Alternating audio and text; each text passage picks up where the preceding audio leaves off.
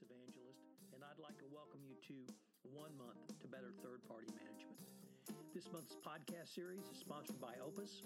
Opus helps free your business from the complexity and uncertainty of managing the risks associated with your customers, vendors, and third parties.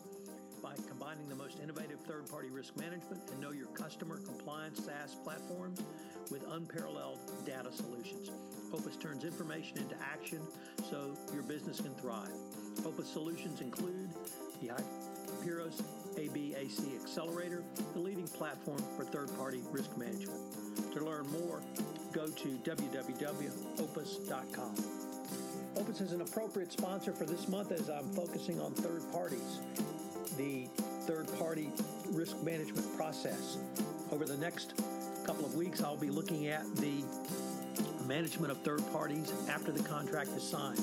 We're going to take a look at auditing, relationship management, training, continually monitoring and updating your own third-party program. This is an incredibly important month on my 1 month series this year, and I'm sure that you will garner some new techniques that you can incorporate directly into your third-party risk management program. This is Tom Fox. Thank you very much for listening. Day 19, Risk Ranking in the Supply Chain. One of the areas many companies do not focus on is the possible corruption risks in their supply chain for goods and services provided on the company's behalf. The FCPA risk, however, can be just as great through those entry points as it can be on the sales side of an organization. You need to know who your company is doing business with through the supply chain as much as you need to know your agents seeking business opportunities on your behalf. The determination of the level of due diligence and categorization of a supplier depends on a variety of factors, including whether the supplier is located or will operate in a high-risk country, associated with, recommended by, or required by a foreign government official or his or her representative, whether the supply chain entity is currently under investigation, the subject of criminal charges, or recently convicted of criminal violations, including any form of corruption, a multinational publicly traded company with a recognized exemplary system of compliance and internal controls that has not been recently investigated or convicted of any corruption offense that, or has, if so, has taken appropriate remedial action, or a provider of widely available services and products that are not industry specific and are offered to the public at large and do not fall under the definition of minimal risk supplier. You should note that any supplier which has foreign government touchpoints should move up to a higher level of risks. So what are the three categories I advocate for,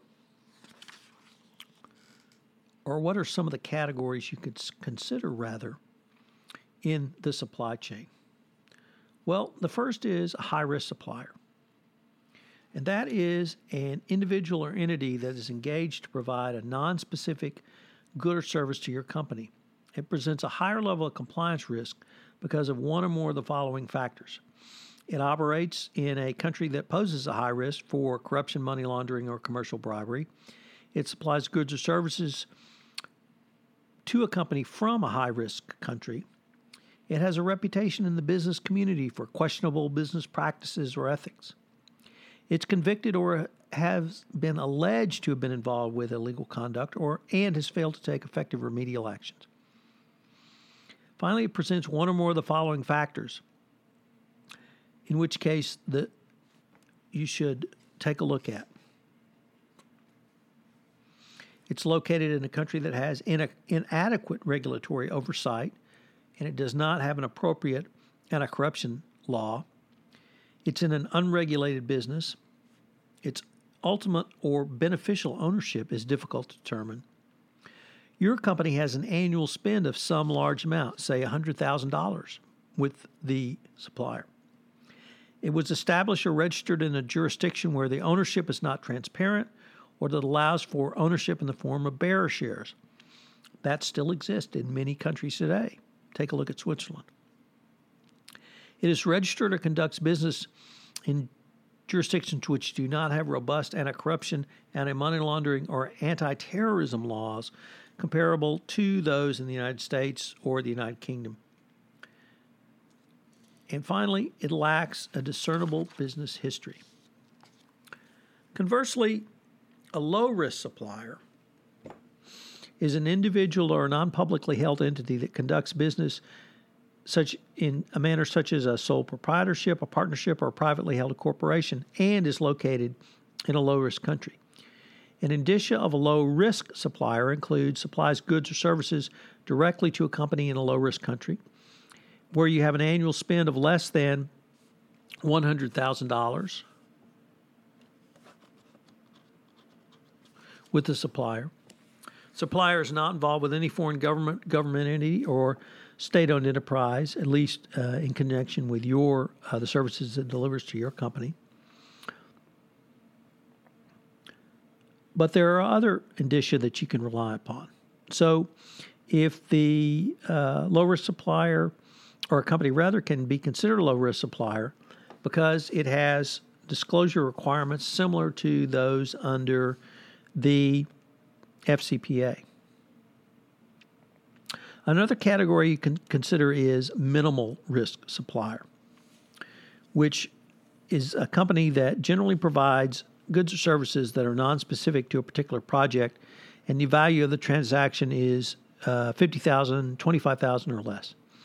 Some examples might be the routine purchase of fungible items and services, office supplies, etc., industry or factory supplies, crating and other materials for shipping, leasing of car rental vehicles or other equipment, airline tickets, etc. But the key here is, one, the dollar spend, and two, the supplier product. And finally, even below that are common products and services that are not industry specific, offered to the public at large, and do not even fall under the definition of a minimal risk supplier. So things like pizzas. How often do you buy pizzas for an office outside the United States? Another food delivery, florists, magazines, daily limousines, taxis. What I suggest you do with suppliers, or companies rather, that come into contracts with your company in the supply chain, is that you risk rank these. And the key is that on the supply chain side of things, you really rank them in a way that allows you to focus on the truly risky, those that are going to have foreign government or state-owned enterprise touch points going forward. So the classic example is Tyco. And Tyco went from well over 60,000 suppliers on their companies in their supply chain, and went through this type of analysis. The ones that merited true high-risk screening were about 1,000. So when you can reduce down your number of companies that require a higher level of risk screening and scrutiny by those numbers, it's certainly going to be more business efficient for you going forward. So what are the three key takeaways? Well, I've spoken at length about risk ranking, but the key is that you have a well thought out risk ranking process. What really works for your business? The dollar amount is going to be considerable on the supply chain side of things. But if it turns out that you have 100 suppliers at $100,000, that alone does not make it high risk. Take a look at some of the other factors I've articulated. Number two, consider not only your compliance risk, but your business risks. If you have a sole source supplier, obviously that is a high business risk. If that sole source supplier moves to a business critical service or product, it becomes even more high risk. So if you have a sole source supplier, and it's in a high risk area or business critical area, you need to manage that relationship even more closely. And finally, document all of this. As I indicated, one of the key things in the supply chain risk management process is to identify those entities in the supply chain which actually present a risk to you, a compliance risk to you, an anti-corruption, anti-bribery risk to you, a money laundering risk to you. But identify those companies and then get rid of the rest. You can manage non-high risk, non-medium risk, low risk, minimal risk, or no risk in a much easier mechanism. You can even have a one-clause FCPA, a one-paragraph FCPA clause. But the key is to document your process, whatever that may be. This is Tom Fox. Thank you very much for joining me for day 19, and I hope you'll join me tomorrow for day 20 of 1 month to better third-party management. This is Tom Fox. I hope you've enjoyed this episode of 1 month to better third-party management. If you have listened to this podcast on iTunes, I would greatly appreciate it if you would rate this podcast, as it will help our rankings and help us get the word out on this most unique podcast series in compliance.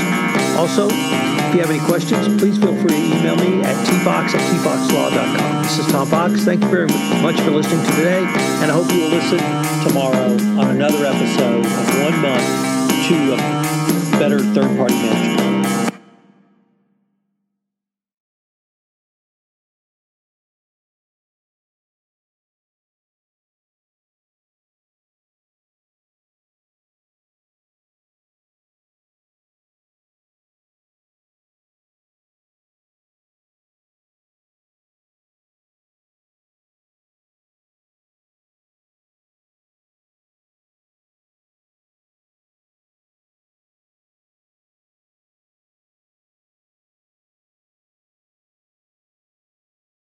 This podcast is a part of the C-Suite Radio Network. For more top business podcasts, visit c-suiteradio.com.